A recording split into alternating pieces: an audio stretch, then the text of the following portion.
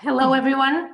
Thank you, Alison, Francisco, Patricio, and Sylvia for being here today as part of our Climate Talks, a series of digital conversations about wine in a changing climate. Thank you also to everyone on the other side of the screen. I hope you are all well, holding on and getting back to a somewhat strange and new reality.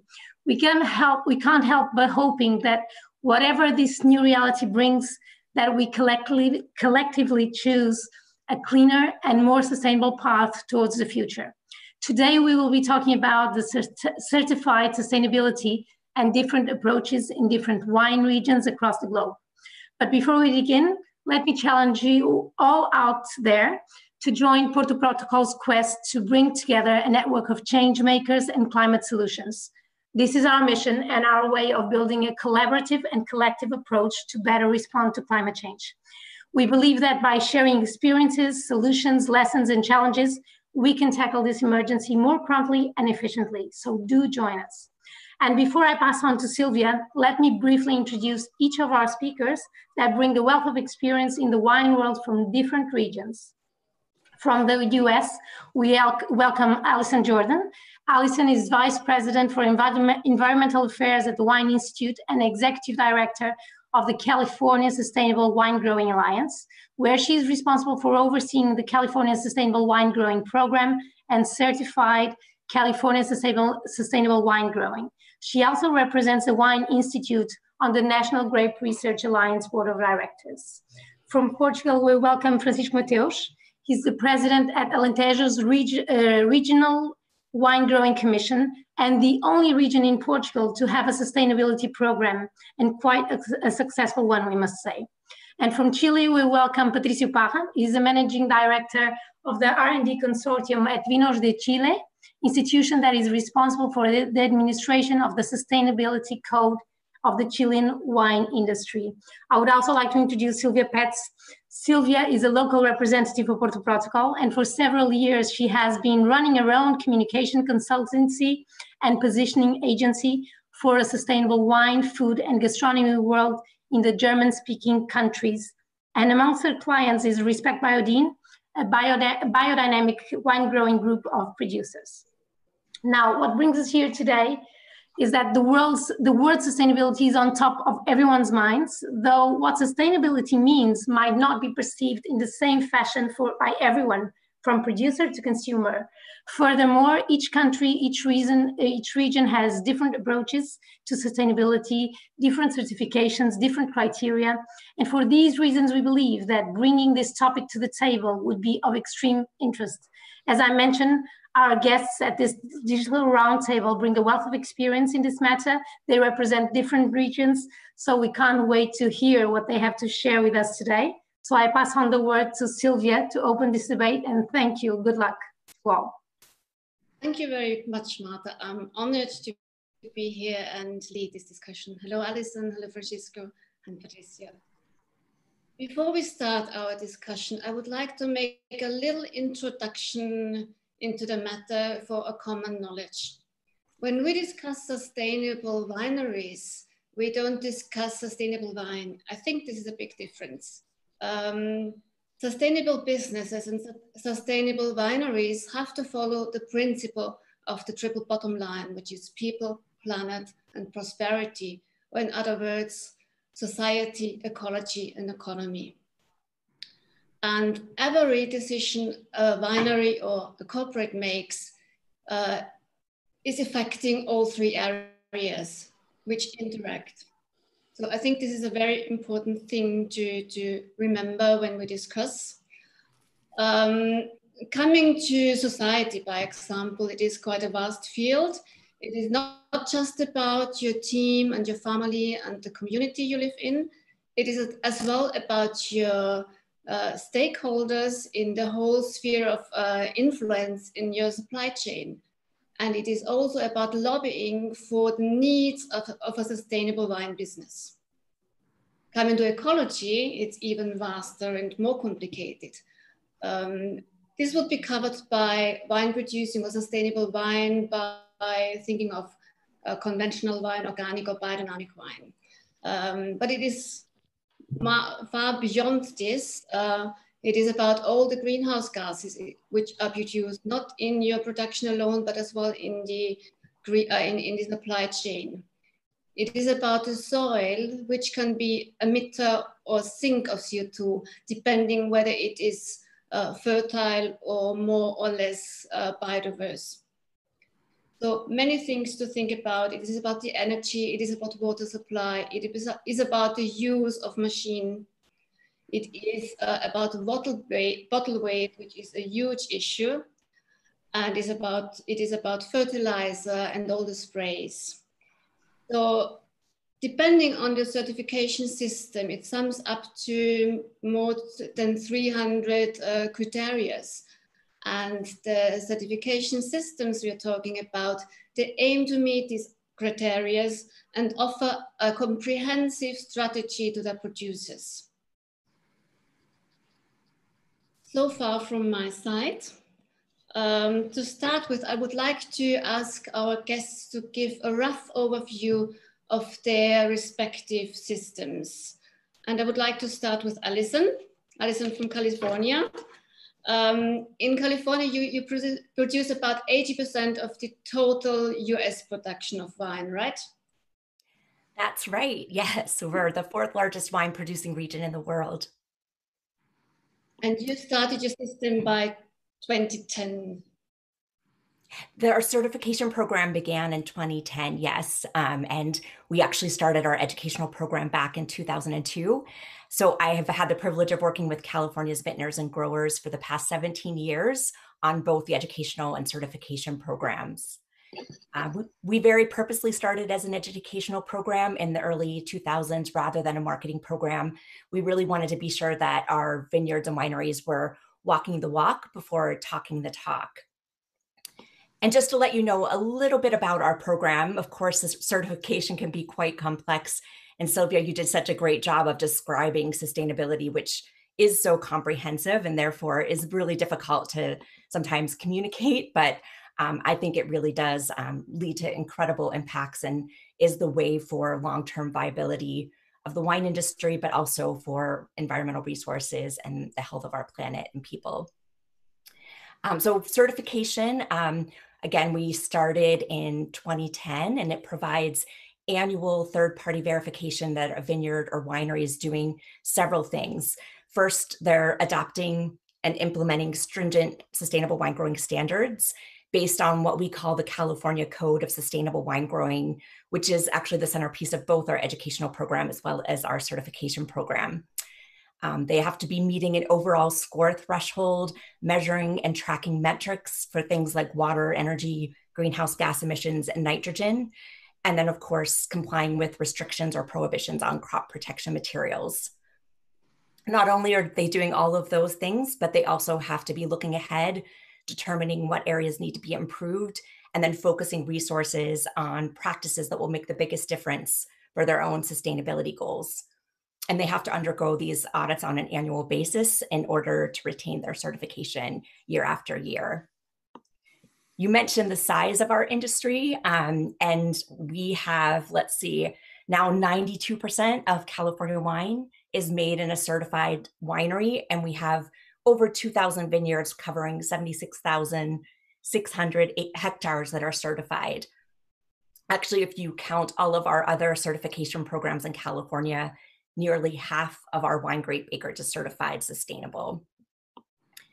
Since 2017, so again, the educational program started in 2002, certification for vineyards and wineries in 2010. But since 2017, wineries have had the option to be able to use a certification wine logo on their label. And in order to do that, certified wineries, so the winery must be certified, but they must source at least 85% of their grapes from certified vineyards, 100% from California. And as we talked about, given the size of our wine industry, certification, but especially those increasing adoption of sustainable practices, can truly have a big impact.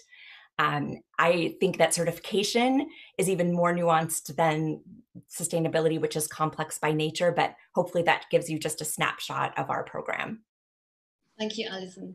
Let's move to Alentejo in Portugal. Francisco, you're the chairman of the Alentejo Regional Wine Growing Commission.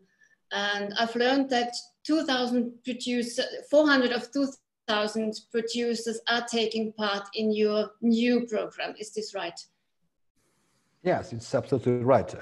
We started in 2015, so it's a program with only 5 years old. We started with a few, less than 50 in the first year, and we are very happy that in these 5 years we already reached more than 400, which is very good, both vine growers and the wineries. So our aim, of course, is to get all those 2,000 aboard, but well, we are in the first steps, I would say, of our life, but we are quite happy with the results we have achieved so far. Thank you. And let's move a bit further south to Chile. How is your sustainability certification evolving? Thank you very much for inviting me to this interesting discussion about sustainability. And I'm really happy to be with the very good friends here sharing some ideas. So first of all, that we belong to the Wines of Chile, which is the Chilean Wine Association.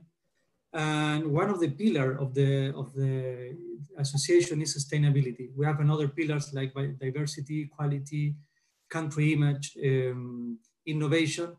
And that is very important when you create a standard from an association, because the policy is very important, the pillars, and sustainability is one of them. This is a 100% voluntary program. It's not necessary to be a member of Wines of Chile in order to be certified. In fact, we have a lot of wineries, even cooperatives, certified. So it's an open program, but volunteer in nature. It's a comprehensive in terms of scope. We started thinking about that in 2018, more or less, with some wineries for the Colchagua Valley. And then we started trying to make a regional standard like Alentejo is doing now, but rapidly changed to a national standard with working with one of the national University of Talca. And with the Ancient Consortium, we created the first draft of the standard of the list of check-in in 2008, 2010. We have the same draft. So we decided in that moment to work in 3 areas. The first one, the green, about vineyards, all the sustainable management of the vineyards. The red one deal with the winery and the bottom plant, the cellar winery, all the production of wine itself. And then we had the right decision to put in front of the wineries, one of the big challenges to put the social area, the orange one, which some wineries say that is more difficult part to implement because it's deal with the culture of the organization. But we started with the 3 areas. And the first certification, we started in 2011, but only during the transition period, 2011, 2012, just with the green area in the vineyards. And then the 1st of January, 2013, we started with the 3 areas. And actually it's very well received from the wineries. You have to take into account, this is volunteer, they have to pay for certification. Nobody's requiring as a compulsory standard in the world. But now we have increasing the number of wineries certified, and actually we have 76 wineries, which represent more than 80% of the total export in bottle. And so that's amazing, taking into account we are in a small country, very export oriented, and this is a very good success. And last year, we launched the new area. It's a sustainable wine tourism, which is a very important part of the wine in the wine sector. But unfortunately, with the coronavirus and all the problems of the pandemic now, we don't have any application. We decided to maintain to this spring, October, November. Maybe we can start with some audits, but that's really new for us. And we have a lot of interest in trying to be certified also in the sustainable wine tourism, because for the consumers also make some experience to visit the wineries and to know face-to-face what the wineries are doing in the scope of sustainability. And now we're working very hard. Sorry, I think sustainable tourism coming from the wine business might give a good impact in general tourism. Yeah, definitely. Looking at the 3 certifications you were describing, can one say that they basically have the same objectives, or are there significant differences somewhere? So we've done a lot of work to try to look at other programs, really to make sure that our program is meeting any international expectations in the marketplace. And I do see that there are a lot of similarities in what's covered. All of our organizations are part of another organization of associations called FIVS. It's an international wine and spirits organization. And we developed common principles, international principles for sustainable wine growing, so that we can all be talking about it in a similar way. I think to everyone's point, we really need to be communicating about this more. And so that helps us stay coherent. But yet there are important differences because ultimately sustainability is local. And so we can focus in California on important issues like water, perhaps more in depth than other countries that perhaps get more rainfall, or where there are different pest pressures, those can be addressed differently. So I think it's really great that there are different programs that address things that are really important locally, also have that groundswell of support and the resources needed to really carry out these programs. Sorry, go ahead, Francisco.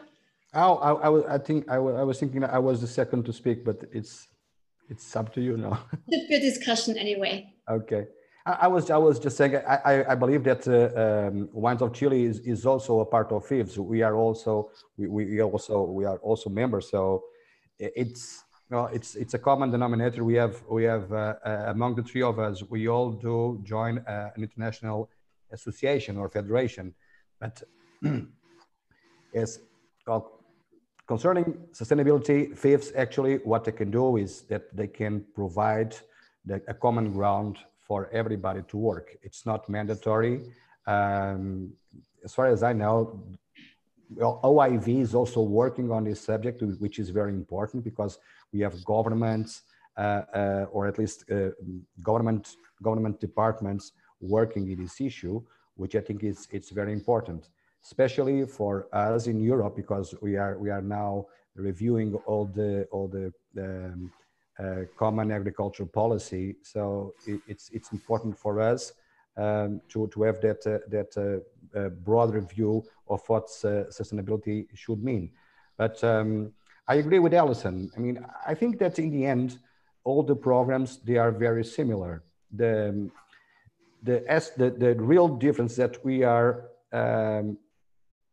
dealing with the questions related to Alentejo, and Alison is dealing with the questions related to California, and Patricio with Chile. So I think the ground is the same, but of course we have concerns that maybe California doesn't have, and it's the opposite. So we all look at the very aspects. We compare each other what we are doing. Of course, I think that's necessary, and that's a good way to do things. So I think, well, from my point of view, that if another region or another country wants to do a program, or it gives you a lot of work to do things. But I think that once that you have already schemes working, and California, for instance, they started 20 years ago. So that we only started 5 years ago. So they have much more experience than we do. But it's good to have all these different velocities, if I may say, because I would say it will not be difficult for a wine region today to consult what other countries, other regions are doing, and simply adapt it to their own specific issues. I mean, if there's a place where they don't have problems with water, of course, water scarcity is not something that they will have to deal with. Unfortunately, we have to deal with that in Alentejo a lot. This week we had the temperatures rising to 400 degrees Celsius, which is very warm, and nights very warm too. So water is something that we have to take care and deal with. and well, joining all the producers to do it, and that's mostly what we have done in these past 5 years. It's really important, and I think that's the aspect that so far they evaluate more in the program. It's the fact they are sharing what they are doing and are learning with each other. So in the end, I would say that if we in the future could make even a digital event, well, gathering producers from more countries or from more regions to share what they are doing, I think that in the end they will find that they are doing pretty much the same, just maybe with different ways of doing things. So I think that's a very important thing that sustainability is giving to the world of wine. Yeah, I think could be helpful one day to harmonize all these certifications and have a common standard, so people know what is compared, and consumers aren't that confused anymore because of all these different labels. Would be helpful, maybe. I see there is a question. It's one of the. Sorry. I wanted to mention something about the topic about the difference between. I'm very happy that all of you mentioned FIPS. I think it's a wonderful organization, and we are creating these principles.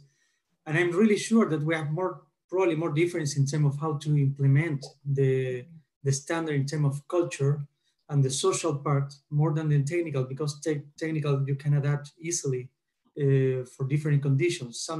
Some standard are national, regional, but the social part probably is the most important one. And the other thing I think is very interesting is to consider that the standard itself is not only a tool of certification. It's not just to say this winery is better than other, this winery is doing better than this winery in California and Portugal or here in Chile. So the standard itself, if you use it as an educational program that they already have in California, for example, and we are implementing here with innovation projects, you can make clear guidelines in terms of how to implement, how to put all the wineries, all the producers together in the same track on sustainability. And definitely collaboration and cooperation is the way that we have to resolve global problems. Global problems need collaboration, need association. And if we remember the Sustainable Development Goals for United Nations, or 17, it's about collaboration, association, and we have to continue working in that way. Absolutely. We have a question coming from the audience. It says, so many sustainability programs aspirational, but how do various sustainability measure actual impacts aside from participation? Maybe I can't read the whole thing. I repeat, so many sustainability programs are aspirational, but how do various sustainability programs measure actual impacts aside from participation rates, the number of acres of members, for example? Actually, this is a question we wanted to answer a bit later, but we can go ahead with it now, if it's fine with you. Sure. Well, I think the standard setting is really important. I mean, this kind of gets to how do you ensure that programs aren't greenwashing, that they're authentic and they're actually leading to change. So our starting point is our California Code of Sustainable Wine Growing, which again is used for both education, but also for certification. And the way that we modify it for certification is by requiring certain practices. And those practices were vetted with growers and vintners who are advisors on our sustainability program, who really help us identify what our best practices. We draw on experts from government agencies and environmental community groups, other scientists, and really make sure that the code itself is really substantial and has that stakeholder input. And then, of course, that the practices that are required lead to meaningful change. And we can actually track that because there are scores associated with it, so we can track improvements over time. One of the reasons that we chose to do an annual certification report is because transparency is so important for certification programs.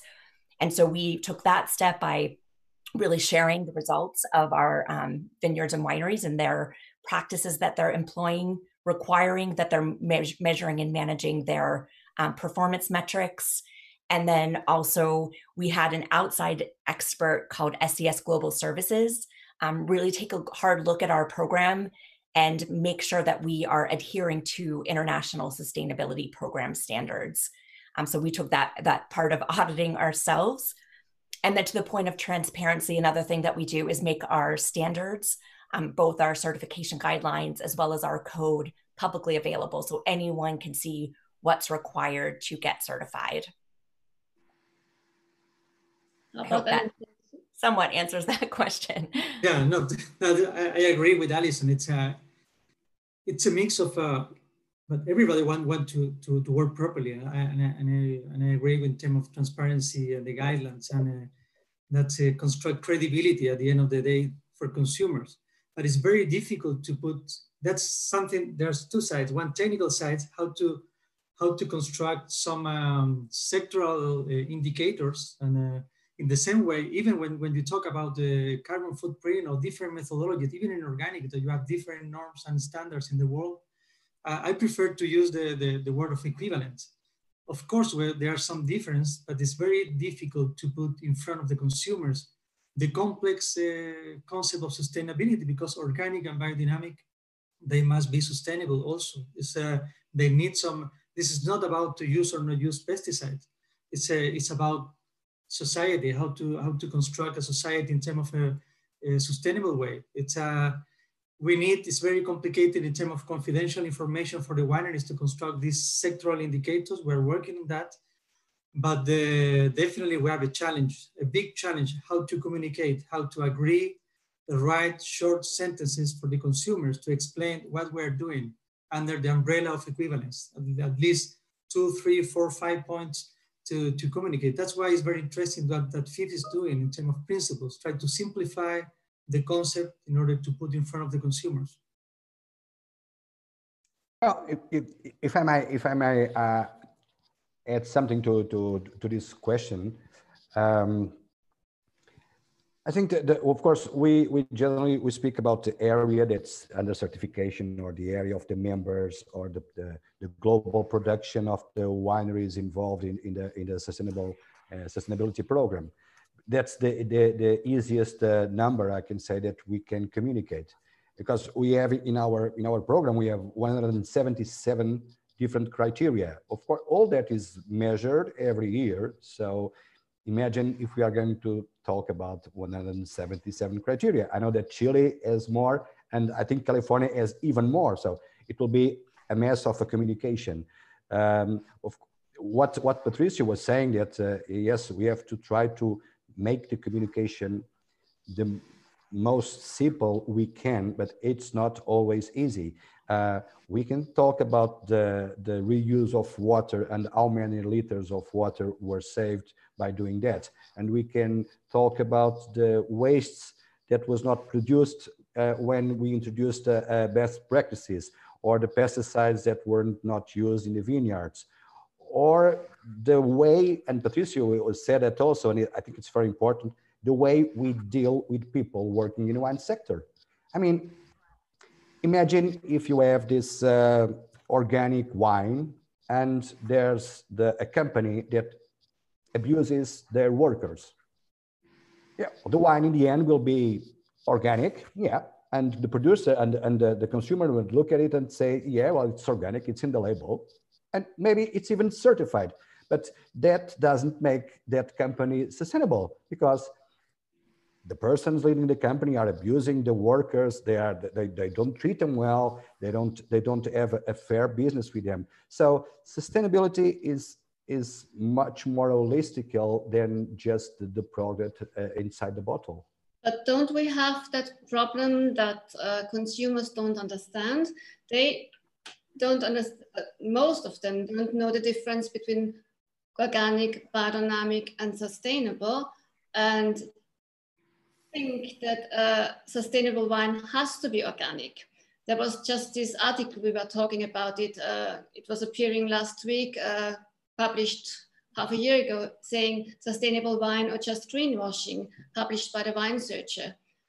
So it says in a nutshell that the entrance level in our certification systems are very low in order to meet many as wine producers as possible and bring them on the right track. Organic wine producers criticize that approach, that the compromise is too large and that spraying the soil with products like glyphosate or other herbicides and pesticides is poison. Some of the certification standards do not permit glyphosate anymore, but other herbicides. So it's this permanent conflict and argumentation and discussion going on.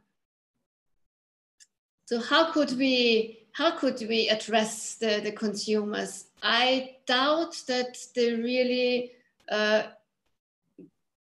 bring the effort in understanding all these different labels. They're overwhelmed, I think. So there are so many things loaded into that one question. I think one of them is about crop protection, which is essential in agriculture. Anyone who's ever gardened will understand that pests and disease are real things for plants and for us, for animals, that need to be addressed. And so crop protection materials are an important tool. Interestingly, I think there's a sense that people do know what organic means, but most actually don't seem to really know what it means, because I've heard again and again and seen journalists write that it means applying no materials. And that's absolutely not true. It's, there are a list of approved materials that can be used and they're viewed as being more environmentally friendly.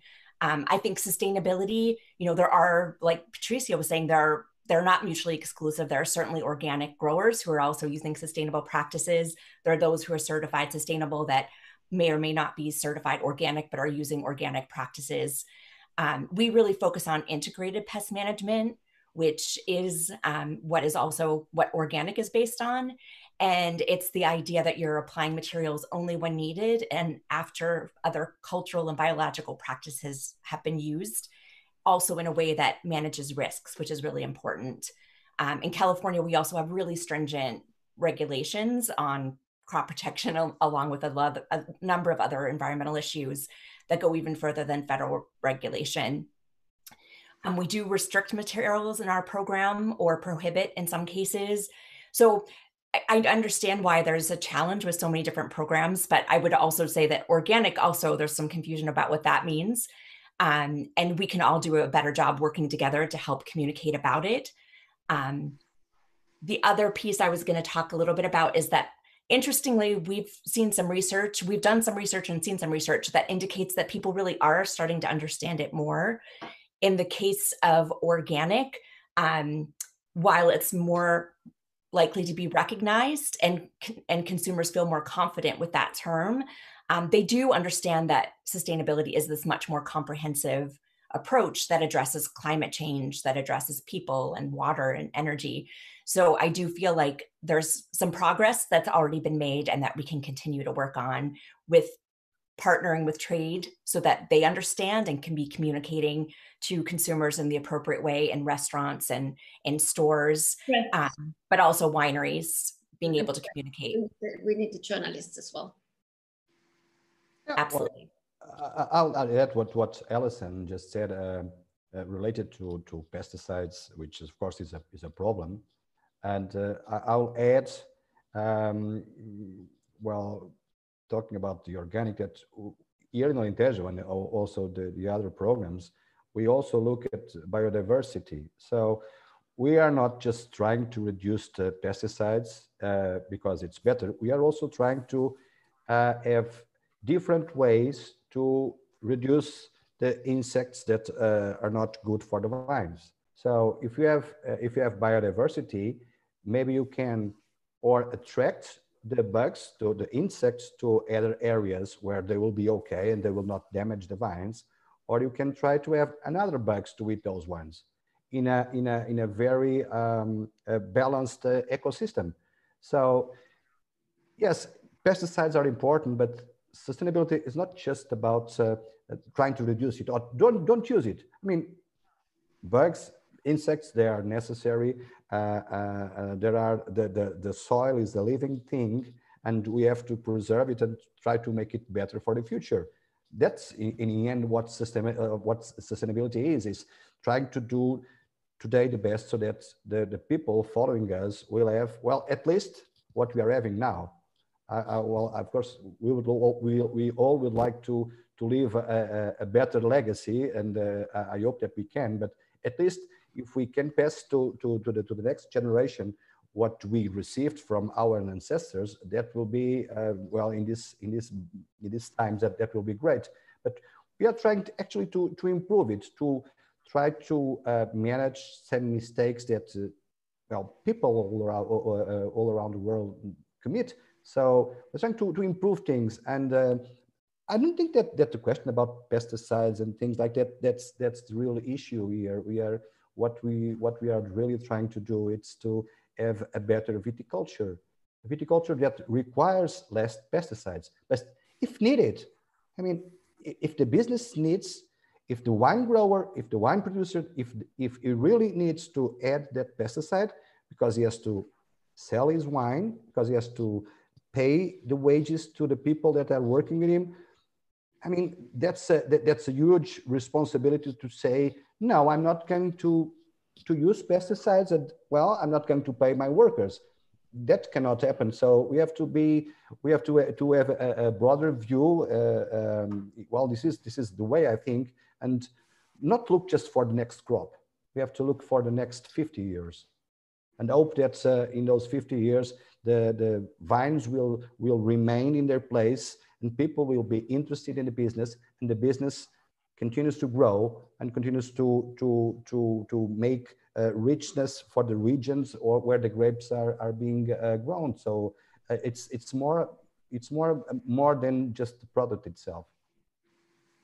Yeah, I would like to add just a few things in terms of what we have in common in terms of standards. And one of the common points is the prevention. Everybody wants to prevent and not to do the reactive action with pesticides.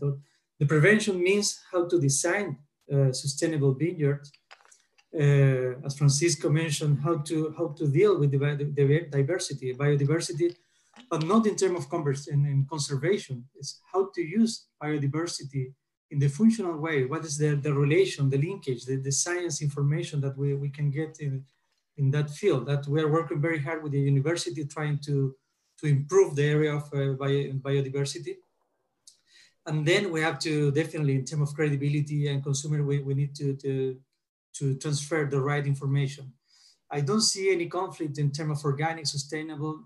In fact, we have many wineries, that organic wineries and biodynamic wineries, that they are under our certification program. And why they are certified under our certification program? That we share different strategies, different practices. And I don't see, everyone want to be more. That you just start organic, and then biodynamics, people complain against organic, say it's not enough.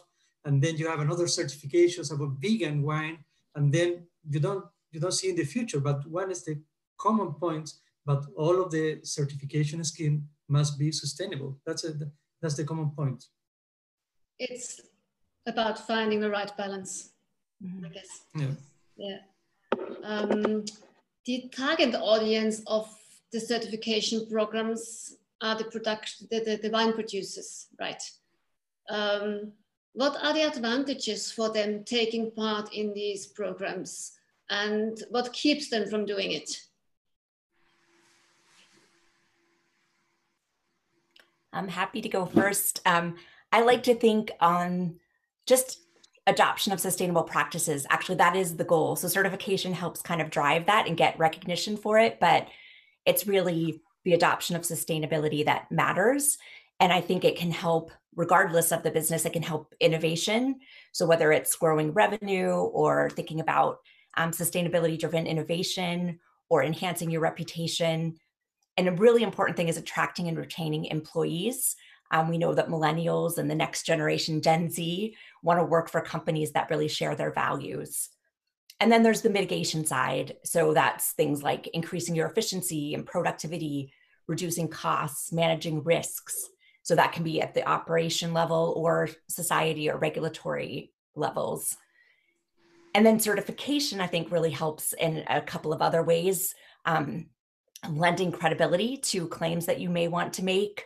It really does help provide some insurance against greenwashing or that, or being accused of that. And so we've talked a little bit about this, but there really does appear to be marketplace interest by trade and consumers. And so it really allows wineries to take advantage of that, and for wine grape growers to potentially sell to wineries that care or that are selling into those marketplaces. And then to your question about obstacles, I think it's probably similar to obstacles to anything. The two biggest ones would be time and money. We try to do things to help address those two particular ones, but others are that people are using organic or biodynamic or other sustainability programs. And of course, very few, but I do encounter them, people who just feel that this would be telling them how to farm, or think we're already a multi-generational farm, so we don't need to be told how to be sustainable. So you certainly have some of those figures, but I think a lot of it is that people are just often very small, and so time and money are true obstacles for them. I'll say that the biggest advantage to have a certification, it's the fact that the certification is not made by yourself. It's not you saying, well, I'm doing this, so I'm sustainable. It's someone that comes, or it's a third party that makes an evaluation, makes an audit on the things you are doing, and it's comparing those results with some referential. So it's not something that someone will say, okay, this is how I work. It's something serious, and people need to be very committed to sustainability to ask for a certification, because, well, in the end, they are going to pay for it. And they will know that the certification, firstly, is a way to compare themselves, which is good. If we compare with each other, we know if we are better or worse, and if we need to improve more. So that's something the humankind has been doing for ages. We are always comparing things. We are comparing prices. We are comparing tastes. We are comparing countries. I mean, we are always comparing because we want to know what's our position. How do we stand for? Are we better? Are we worse? Can we improve? So I think that certification is something that's well, once it's provided, and our goal in Alentejo is to make a certification that's renewed every year. So every year, a producer will have a visit from outside auditors to see how they performed the year before. So it's something that really requires for work and money, as Alison was saying. And so it's not something that people just sign a few papers and get the certification issued. It's really something a little bit more complex and more hard work for the people involved. And about the barriers, I think that people are feeling. Of course, it's the time and money. When you have small companies with a small area of vine, I mean, people, they just don't, well, they don't have time to do everything. And to be in the program, well, it requires, João Barroso said to me, it's like going to the doctor. You go to the doctor and the doctor says, okay, this is what you have to do. You have to make these tests, and then you have to come here again. So you go to the doctor, and then it's our self-evaluation. You go to the doctor to make your self-evaluation, and okay, so what you need to improve. So go home and you make an action plan. So all these things, they require people to sit, teams to join, to share, to learn with each other, and to aim at the future. And that's something that really requires time and commitment. And of course, if you have to invest in something, and I'm thinking about, for example, solar panels, if you want to get your energy greener, if I might say, of course, there's an economical investment, and companies have to make their math and think if they really want to do it. So there are things that day to day are always small barriers, but that they can be how do you call it? You can jump those barriers with some work. And of course, there's here in Alentejo or in Portugal, we have also the age of people. It's difficult to speak to someone which is older than we are and explain to them, because they've been doing that for 40 years, that it's all right what they've been doing, but they can improve because they've been doing that and their ancestors were doing that for ages. So it's a little, well, it's a lot of education, it's a lot of conversation, it's sharing with each other the results, comparing. But I think that in the end, people will realize that, well, this is a good thing. Maybe I'll take 5 years to reach it or 10 years to reach it, but this is a good path. And the more we get aboard, the easier it is to share with people that this is a good way to follow for the future. Yeah, I will start with the difficulties first in order to finish with the positive side, the advantage.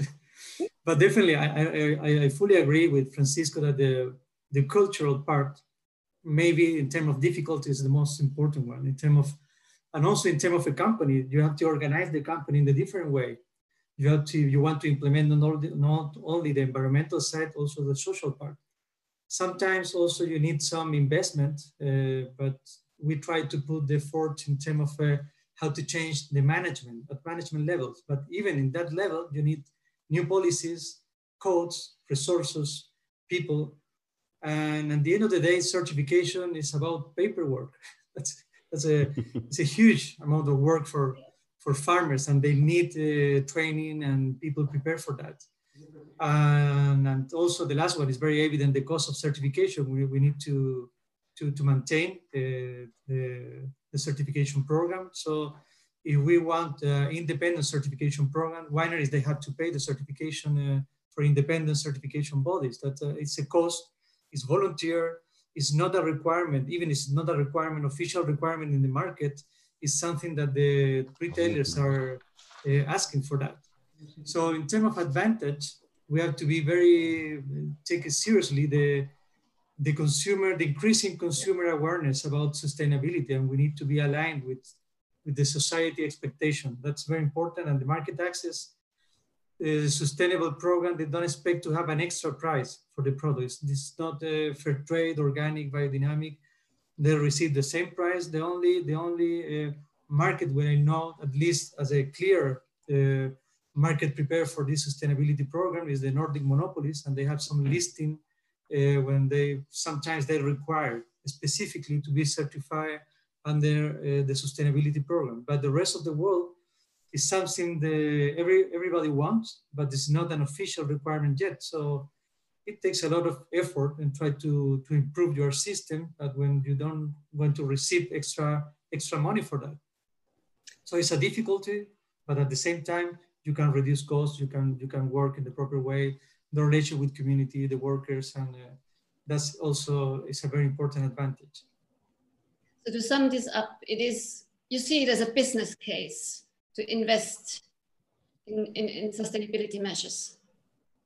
And yeah, they have to invest. Sometimes it's not the most important part, but it's depend on the producers. That we try to create an inclusive program, and we have a lot of small farmers, and we cannot put the main efforts in technology. They have to change, and sometimes more difficult, the management, how to measure, how to take the right decisions for their farms. You were mentioning, sorry? I was just going to mention that of our programs, I think one of the things that we have to do is try to articulate those business benefits, because it isn't just the cost of certification. There's lots of ways that they can see returns from reducing inputs, reducing costs, reducing risk. Those types of things are part of it. And I think just like any audit you might receive, or the threat of an audit that you might receive, it forces people to get together and make sure that you're doing all the things that you said you were going to do, or that you said that you did do, and just have those checks on who is responsible, what's the timeline. It just really, I think, helps internalize and integrate sustainability throughout the culture of the businesses. Yes. And Sylvia, can I add something? We are talking here about barriers, what it's difficult for producers, and it is really difficult. But there are also some good things. And those good things in the end are what they can say to themselves, okay, I'm working in a different way and I'm getting more attention for it. Last year, although we are just with a program with 5 years, last year, Alentejo, we were invited to ask a questionnaire for a company that was working for the monopolies in the Northern Europe. And they were asking us, well, if we had a program that was issuing certifications. So, well, not right now. That's something we are going to deal with next year, which is 2020. But we answered that questionnaire, and in the end, we really had a very good score in the end. I think we had about 10 points in a total of 12, which is very good. So what was the good result for that? That today, if a wine producer from Alentejo is applying for a tender in one of those monopolies in Northern Europe, I mean, the sustainability program of Wines of Alentejo, it's over there like something they can say, yeah, well, I do work with these guys and I do try to fulfill all these criteria. So that's something that will make a difference, at least for those monopolies, when they are choosing the wines. He said, well, these people, they are working, and I underline that, they're working with a more sustainable way. It's not about the product itself, I have to repeat it.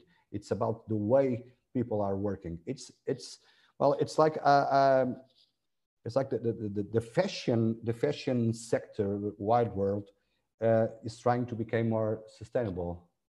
And how they are doing that? They are trying to get those raw materials from places when they have fair trade, where labor is being when they don't have children working. Well, you know that better than me. So in the end, what we try to do is that it's to show a better way of doing things, and having a certification for that. It's something that I think that people can be very proud of it, because, well, I think it's not easy. So when you get a certification like that, it means that you probably did a very good work to achieve it. It is the demand of the markets as well, who convince producers to convert to sustainable wine growing. According to the research we've done, there really is growing interest both with trade and consumers. The US market, for sure. We've also looked at the UK and Canada and Sweden as an example of the Nordic countries. And there appears to not only be interest, but growing interest in sustainability. So while organic is probably the most well-known, when they think about future considerations, a large percentage are saying that they're interested in sustainable wine. And there's also a willingness to pay more, which you always have to check, because of course it sounds angelic to say you're willing to pay more for something that's produced sustainably. But it is a really, I think, good indicator of just the sentiment that people do show a preference for products that are produced environmentally and socially responsibly. This is definitely increasing.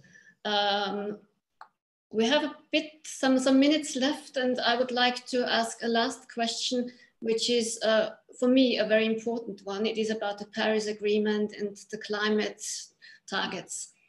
After all, we have to reduce the CO2 emissions until 2030 by 40%.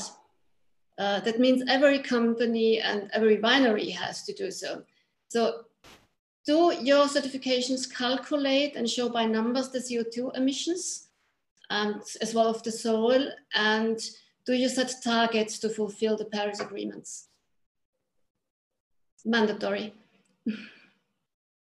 Alison, do you want to go first as well? Sure, I'm happy to. Well, I feel like I need to start by saying we're in California, and the state has definitely been a leader in global climate action. The Cap and Trade program is just one example that was created by the California Global Warming Solutions Act back in 2006.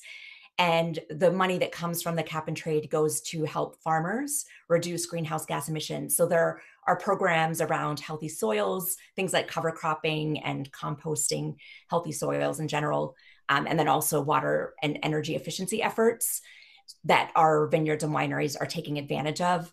As an industry, we've worked for nearly 2 decades with different organizations, with educational institutions and the research community to really better understand issues around climate change, the ways that wineries and vineyards both have our greenhouse gas emissions, but also ways that we can mitigate and also adapt to climate change. And just a couple of examples, and again, we have our partners here on the phone, which is great, but we worked with FIVs years ago, along with countries like Chile, Australia, New Zealand, South Africa, and others, to develop a greenhouse gas protocol as a way to measure winery and vineyard greenhouse gases in a comparable way, so that, again, we're measuring things in a way that we all can speak a common language. That was really important. We also developed a carbon footprint for California wine. And really, that was a way to look at what are the hot spots, what are the things that we can be working on. And packaging and distribution, things you mentioned early on, were important. In the vineyards, it's really applied nitrogen through fertilizers. Electricity use, of course, is an important piece too. So those are the areas that we've been working. And I would say that the comprehensiveness of sustainability really does make it an effective approach for addressing climate change issues. Just within our certification, thinking about that, we have many practices that are required and that are directly related to climate change, things like nitrogen management, vineyard and water, and energy use, conservation, and efficiency. And then, of course, I mentioned that we also require performance metrics to be tracked and measured over time. And we do have the soil piece integrated into it that you mentioned. So we have not only the online performance metrics, but also a simplified, what we call the DNDC tool, which is a denitrification decomposition tool. It's a way to help growers understand the ability of vineyards to sequester carbon, to capture and store carbon. And they can really tailor it to their specific location, soil, weather, those types of things. So it's a really great start. At this point, we don't require wineries to meet a specific goal. We haven't set targets, but many have set their own targets, even carbon neutrality in some cases, often just a % reduction along the lines of the Paris Agreement. But we really are planning to do more on climate change in the coming years, both on the mitigation and adaptation, which I think is equally as important. How about Alentejo? Well, we haven't. Well, carbon is, of course, in a pipeline, but we don't have right now any criteria in the program related to carbon. But what we are feeling from the companies that are members of the program is their own pressure towards us to do more work about carbon. So we are being pushed to advance to that level. Well, right now, of course, we have to be focused on something, and we have been focused in energy savings, in renewable energy, reduction of pesticides, promotion of ecosystem services, the transport of the wines, the eco design in packaging. So we haven't been, well, we always have carbon in our minds, and we talk a lot about it, and it's something that we are definitely have to tackle in the next years. But I would say that the most important right now is that we are feeling the pressure of producers asking us, what about carbon? When are you going to include carbon in the program? Which is good, because it's not the Commission saying, okay, now you have to also have this in the program. It's the producers coming to us and say, you have to put that inside, and so that's good. But we don't have any metrics in the program right now for carbon. But remember that we are only working with this for 5 years. How about Chile? Now we have some requirements, specific requirements in terms of carbon emissions, and they must be calculated. But at the same time, in California, we don't require specific targets. The company has to write a commitment, and then the certification process, this commitment is evaluated during the certification cycle. But what is definitely sure that we're going to be aligned with the country plan for emissions, and Chile has published a very ambitious plan in the last month, and we are working on that. And definitely we're going to be aligned because everybody wants to see what is doing the wine sector. I don't know what happened with the wine sector in the world, but at least in Chile is the leader in sustainability. And everybody's talking about sustainable wine everywhere, but nobody's talking about sustainable fruit or different products. Something happened about wine. It's the sexiest sector in the world. And we have a lot of advantage. We have a lot of, in terms of production, it's not really very intensive in inputs. It's a great product. Many wineries at the vineyards surrounded by biodiversity. So it's definitely a specific sector that we have to take an advantage in terms of how to work, because the world is going to see what the wine sector is doing, not only in Chile, in the world. Let's take this as a final statement. The wine business as a leading example for change, for sustainability. I always like to think of wine as the sustainable beverage of choice, and that we all need to work together to position in that way, because we know that that's where the market is heading with the millennials, Gen Z and beyond. And I think we can all partner and communicate more so that we're able to take advantage of that and be around for generations to come as we have been in the past. Yes, and we've seen such a modification on ways people think from my generation, for my sons, for example.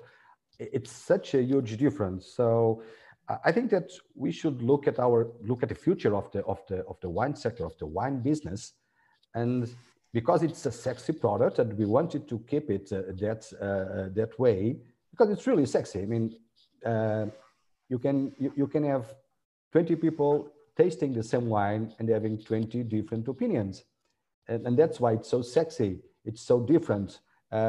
People converge to taste wine, and that's very good. So I think we always need to reinvent ourselves. And the challenge is even bigger now, because the next generations they're already being so different from us. The way they communicate, the issues they pay attention to, they really are more committed to know if something that they are consuming is, I'll not use the word sustainable, but how was it produced? Who was involved doing that? How were people treated? And I think that's our future, and we have to give the best answer to that.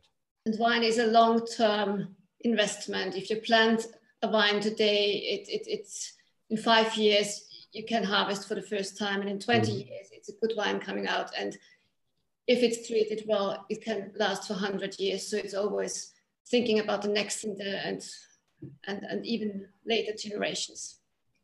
Patrizio, last word. What to add? I think we need to work sustainable because it's good. It's good for the planet. It's good for the society.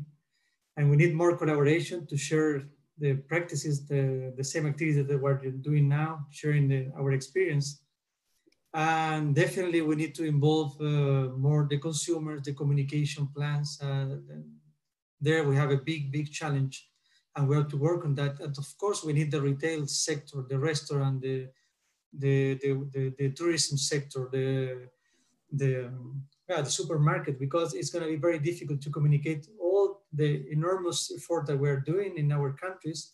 And it's very difficult to try to communicate just with the logo. And we need the retail sector in order to promote, to make much clearer for the consumers what we're doing. Absolutely. So it is a lot about education and making people aware of sustainable wines. So I think Marta is here already. Hello, we ran out of time. Silvia, thank you very much. Thank you, all of you, Alison, Francisco, Patrizio, and Silvia, for this debate. I think we covered a lot of ground. Just trying to summarize a little bit of what has been said here. First of all, Sylvia, you started with a very important point that sustainable wine is something different from sustainable winery. And using Francisco words, sustainability is a much wider, a much more holistic concept than talking about, for example, an organic wine. And I think that's something very important to clarify when we're talking about sustainability, because we all know we're talking about, and as you said, just putting it simply, about people and planet, economic, environmental, and social pillars. We have these three. Also, picking up on something that Alison said, you all are, the three of you, the three speakers, are members of an international organization, FIPS. And though you have more or less, you don't have exactly common standard, but there's a starting point, so to speak, that is common. But that sustainability is also local. And that makes sense that each program, regardless of whether it's a proper certification or a program or just a program, that it has its own characteristics, because not all countries, as you mentioned, deal with, for example, water scarcity. So it is important that programs relate to these characteristics. Having said that, there are many programs indeed. And one of you, I think it was Francisco, that mentioned something that is interesting, and that's the whole thing about sustainability, is that you can't look at a crop. You have to look at the crop 50 years ahead. And I think that's something really that is that really characterizes the wine industry as a whole. I'm really happy, Sylvia, that you brought the climate change and the Paris Agreement to the talk. That is absolutely key, especially when we're talking about Porto Protocol. So this is a protocol roundtable, so to speak. So I'm really glad. I'm happy to see that at different paces, this is coming to the table in each of your programs. I'm really happy to hear that, Francisco, you're feeling that pressure coming from producers. And that's really amazing. I think it's fair to say that we are not doing enough as a whole. I mean, that's a given fact, but hopefully we'll change this, and we have this opportunity as we speak to do things differently. Also, an important thing that was being asked in the live talk was about, and I think you all covered without actually specifically answering that question, is how can producers from different sizes address sustainability? Starting with you, Patricia, you said something really interesting, which is, at the end of the day, a sustainability certification is not just a certification itself, it's an educational program that can help create guidance for producers to act in a certain manner, and as Alison said, to adopt sustainable practices. And there is a business case for it. There is gains to come out. Again, sustainability is also about the economics of it. There is a business case because there is more efficient resource management. There is costs to be reduced. So there is a need for time, commitment, and money to be invested indeed in a certification, but it's a fair way of having, and one of you actually said something about that. Sorry, I forgot, but I think it was you, Patricio, that mentioned that at the end of the day, it's a common referential for producers, and that creates more fairness. I hope I am not missing any important message. I thank you all for being here. Our next climate talk will be in around a month's time. We did it on a weekly basis in May, and now we're going to do it again on a monthly basis. We'll continue until the end of the year, bringing several topics that have to do with wine in the changing climate. So we hope to see you in a month's time. Again, thank you, each and every one of you, for being here today. And I hope you on the other side of the screen are well and that you enjoyed this talk. Thank you.